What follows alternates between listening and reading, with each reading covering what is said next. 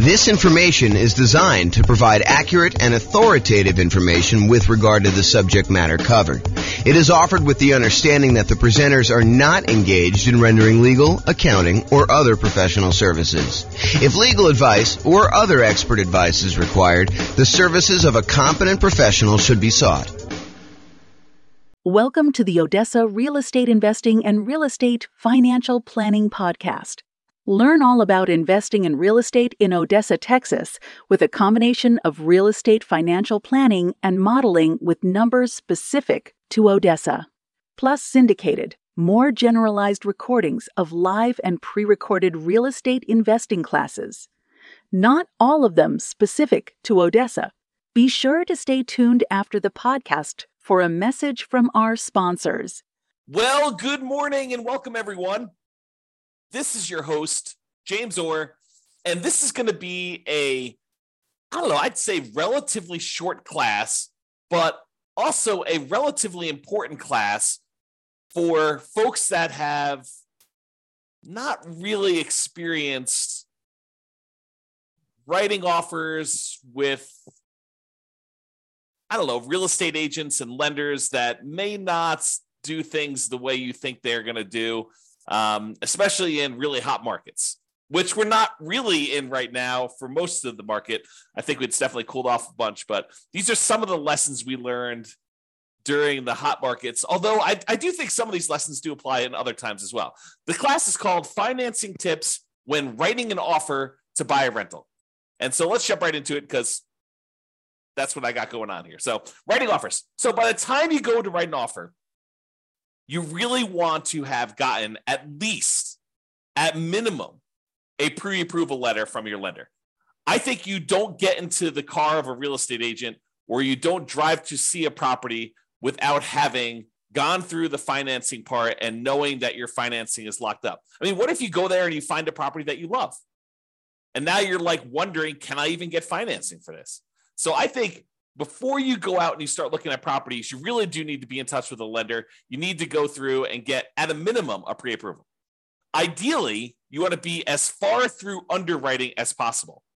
It's not enough for a lender to say, how much do you make? Oh, you make, $200,000 a year. Okay. And, what are your expenses? Oh, my expenses are about $5,000 a month. Okay. And they say, it sounds like you can qualify for basically anything you want. You don't want that. You don't want that to be the extent of your kind of pre-approval process, because there are certain lenders, and this may not be your lender, but there are certain lenders out there that they will give a pre-approval letter to anyone that shows up. Like, it doesn't really matter what they tell them. They will actually give you, any type of pre-approval letter that you want. And so it's not enough to get a pre-approval letter. And if you're on the sell side, realize that a pre-approval letter doesn't really mean that much from some lenders. Some lenders, it means everything. It means that, they've completely gone through underwriting and they're good to go. So you want at least at a minimum a pre-approval letter, and ideally to be as far through underwriting as possible. Some lenders have borrowers be completely through underwriting with a property to be determined. They will fully underwrite the borrower and the kind of loan and make sure that the lender is good to go. And then the only thing you're waiting on in order to have the kind of like full loan application complete is an actual address of a property that you want to buy. This, at least in theory, makes for stronger offers.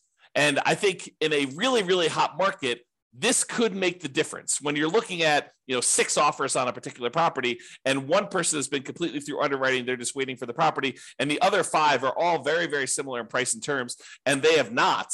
I think that can set you apart. It may not be what wins you the offer in a lot of cases, but I think it can be that one little thing that moves you over the edge in a lot of cases. Okay. So by the time you go look to write an offer on a property, you'll want to have gotten a pre-approval letter that you can include with an offer. And I think you should get your pre-approval letter with your maximum, even if you'd prefer to be lower. Even if you tell me, look, James, I am not going to be spending more than $500,000 to buy a rental property, but I qualify up to $800,000. I think there's a compelling reason for you to get a letter, your pre-approval letter from your lender with your maximum, even though you do not intend to ever go to your maximum. Why? Because sometimes things change.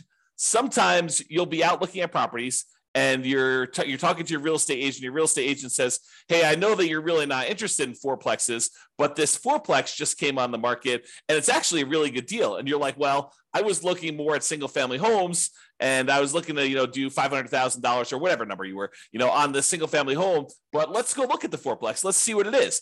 And you go to the fourplex, you're like, actually, this is great. This is going to be a perfect rental property for me. And, it's $795 or, it's $900 and you got to put $100,000 down. And you're like, if you didn't have your letter with your max, and let's say this is on like a Sunday morning and your lender's in church and your lender doesn't work on Sundays because that's their deal. And you can't get an updated letter from your lender, but you know that this property, this fourplex is going to go really quick. And you're like wanting to make your offer and come across strong, get this thing tied up before other people kind of come in and do it. You not having a letter with your max on it could lose you a deal. And I've seen it happen. So I think you should get a letter with your max, even if you prefer to go lower, even if you know that you're never going to go to your maximum. I think you get a letter with your maximum and you start there. Do not wait till the last minute. You don't want to wait and not have a pre-approval letter ready to go and then go look at this, go look at properties on Sunday and then come across like the one you need. And you know that they're going to have multiple offers that are all due by 5:00 and your lender's not available to get you your letter. So you need to be sure that you have this stuff lined up in advance. You can't wait till the last minute to do this. If I can stress that enough, have this stuff done in advance, ideally before you even go look at properties. Because I've seen this happen more often than I'd like to admit. A lender will, you're going to go out and look at properties after work with your real estate agent, but your lender doesn't work evenings. Especially local credit unions and banks where the lender works bankers' hours, but you really want an offer. And in a really slow market, this probably isn't that big of a deal, right? Like, what's the difference if, the property's been sitting on the market, languishing on the market for 95 days, and you come along and you want to make an offer? What's another day if you wait till the next day to get them their lender letter? You basically go and you make your offer on the property and you can tell them, look, the lender is not available right now. I'll go ahead and make my lender letter on the next day, and I'll go ahead and get that to you tomorrow. And, on a property that's been on the market for 95 days and hasn't had any action, I don't think that's going to be a big deal. I think where this really comes into play is you have a super hot market or a super hot property, even in a soft market that just hit the market and it's getting action. That there are people all wanting to do it. And Mike has a question. Is LLC needed to get insurance and begin negotiating? Also, how much is it to begin PLLC LC? Not sure what PLLC LC is. And so the question is an LLC needed to get insurance and begin negotiating? Well, in order for an LLC to buy a property, if you're buying in the name of an LLC, which we don't usually do if you're getting financing on the property, unless you're going to go get a portfolio loan. But if you're going to go make an offer in the name of an LLC, you need the LLC to exist in order to buy the property directly in the LLC. What some people will choose to do is they will choose to write the offer in their name, and then they'll try to do like and/or signs on their contract, and then try to transfer the contract to the LLC after they set it up. Now, this is intended to be that sort of discussion. However, I will tell you that sophisticated sellers and sophisticated real estate agents that are representing their sellers sometimes will balk at the idea of an and/or signs on a contract. Even if you have a reasonable story, they will say, look, I want to know who we're selling the property to. I don't want you to be able to assign it to someone else. The reason we're accepting your offer, especially if you've got multiple offers coming in, you have 6 offers on the table and you're trying to decide which one to go with. Part of what you're doing is you're trying to evaluate the particular buyer. And the buyer comes in and says, and/or signs. You're like, well, how do I know it's going to be you that's trying to close on this property? And so even if you have and/or signs on it and you're going to try to assign the property to an LLC while you're under contract, I don't think that's as good of a deal. Now, in a lot of cases, if you're going to buy properties, I think not every investor, but a lot of investors, they're going to buy properties and they're going to get loans in their own names. And they're going to probably need to buy that property in their name. Then if they choose to, with the advice of an attorney, go ahead and, deed the property from their own personal name into an LLC for asset protection purposes. You want to discuss the pros and cons of that with your attorney and find out if you're willing to take on the risk of the loan possibly being called due, because, moving a property from your own personal name into an LLC does violate the due on sale clause, a due on transfer clause, which, you'll want to just discuss those pros and cons with your attorney and see if that's worthwhile for you for your asset protection reasons. You can get a portfolio loan in the name of an LLC and buy it that way. That way, the LLC is actually the one buying the property and you are signing for the loan to kind of guarantee it in most cases, with those portfolio loans. But I'm not sure if that answers your question, Mike. Is an LLC needed to get insurance and begin negotiating? Yeah, I think you need to have the LLC exist in order to get insurance too. And to begin negotiating. Yeah, if you're having the LLC be the one that purchases it, it helps to have the LLC done. So maybe having an LLC done in advance makes sense to you. But if you're trying to buy in your own name, I don't think you need the LLC at that point. You can go talk to your attorney and get advice from your attorney as to the legality and asset protection reasons for doing that. But that's kind of my thing. And I don't know what PLLC is or LC is. So if you want to tell me what that is, you can share with me. Okay, so we talked about writing offers there.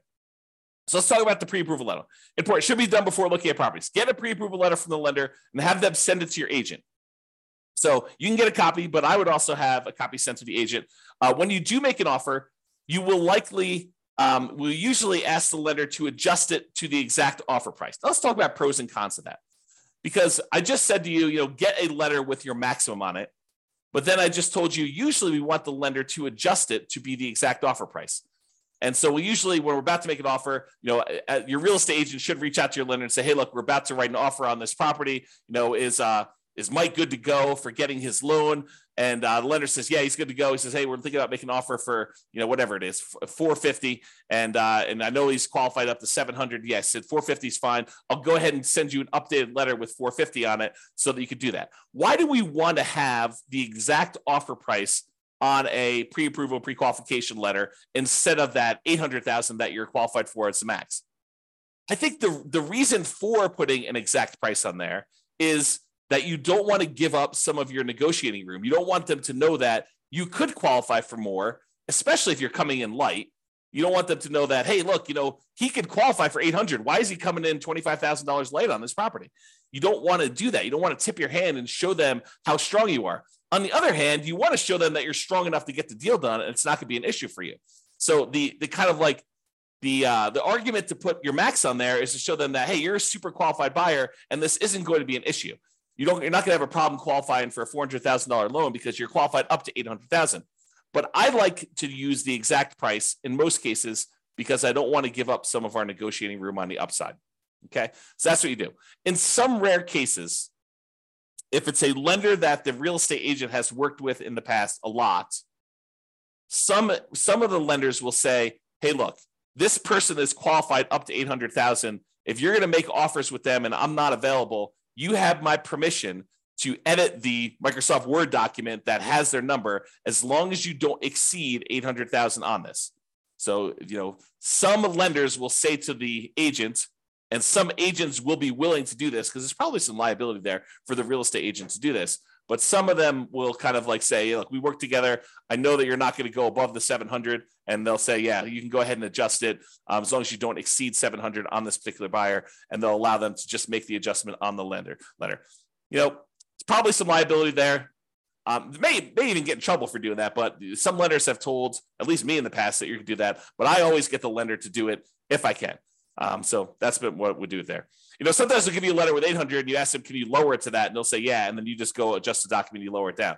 I don't know. Maybe you get in trouble for doing that. Not sure. And then usually when you make your offer, you're going to include the offer via something like DocuSign or whatever you use in your particular marketplace. And typically what I like to do is on the very first page of the offer packet, you want to send over that pre-approval letter so that it is front and center and shows you that you're dealing with someone who's qualified and understands the importance of being qualified when you make your offer. You want to start with your best foot forward. And I think putting that pre-approval letter there makes the difference. Okay. So short class, in conclusion, there are some financing related things you should do before going to look at properties. Number one, get qualified with a lender. And number two, get that pre-approval letter so that you have it with you and you can submit it. You don't want to wait to the last minute and find yourself with the property that you want in a tight time situation where you cannot get a hold of your lender because they're on a plane, they're at their kid's soccer game, who knows what, and you're trying to move fast and hit a deadline for some reason. Not all lenders work real estate agent / broker hours, weekends and evenings. Some of them, especially the more banker types, tend to work those sort of like 9 to 5-ish hours, and it's really hard to get with them after hours. So you want to take care of this stuff in advance. This will give you the highest odds of success should you find an amazing deal when you're out looking at properties. That's it. Okay? So that's it. Mike, did you have any other questions? Because you're the only one on live. Otherwise, we're going to end the call right now. Very short class today. I'll give you a couple seconds. Going once. Nope. So Mike says, thanks, you answered it. Didn't know about the portfolio loans. Yeah, so to address that, you can get a portfolio loan in the name of an LLC. Most of the time when you're buying with traditional conventional financing, FHA financing, VA financing, USDA financing, all of those, you're not going to be able to buy in the name of an LLC. You'll need to buy in your own personal name for that. You'll need to personally guarantee it. You can buy in these portfolio loans from the lenders in the name of an LLC. I've got one right now with a client of mine, a friend of mine, and we actually have a partnership together where we are part owners in this LLC. But there's still a personal guarantor on that loan. So even though we bought it in the name of an LLC, we are still personally guaranteeing that particular loan. So you want to go do that. One of my POV on HELOC also. Yeah, I'm not sure what the reference is for that, but point of view on HELOCs. Yeah, I mean, HELOCs are just a tool. It's like another type of financing for accessing equity, especially in a market where, you know, the prices have gone up a lot and you have a really good underlying first mortgage on the property. Sometimes we don't want to do a refinance on that mortgage because the mortgage is so amazing. You know, it's a 3% mortgage on a property and now interest rates are at 7%. So you'd rather not tap and do a rate and term refi or a cash out refi on that really amazing first mortgage on that. You could go and access some of your equity via a home equity line of credit. Although I've heard that they're harder to get now. I've not tried to get any recently, but I had a client I had lunch with. This must have been over the weekend, must have been on Saturday. And he was telling me he was able to get a home equity line of credit, but it was much more difficult to do. So not a lot of people offering them, and the terms of them were not the most amazing ones. So hopefully that helps you. Yeah, getting into flipping houses, so this information is very useful.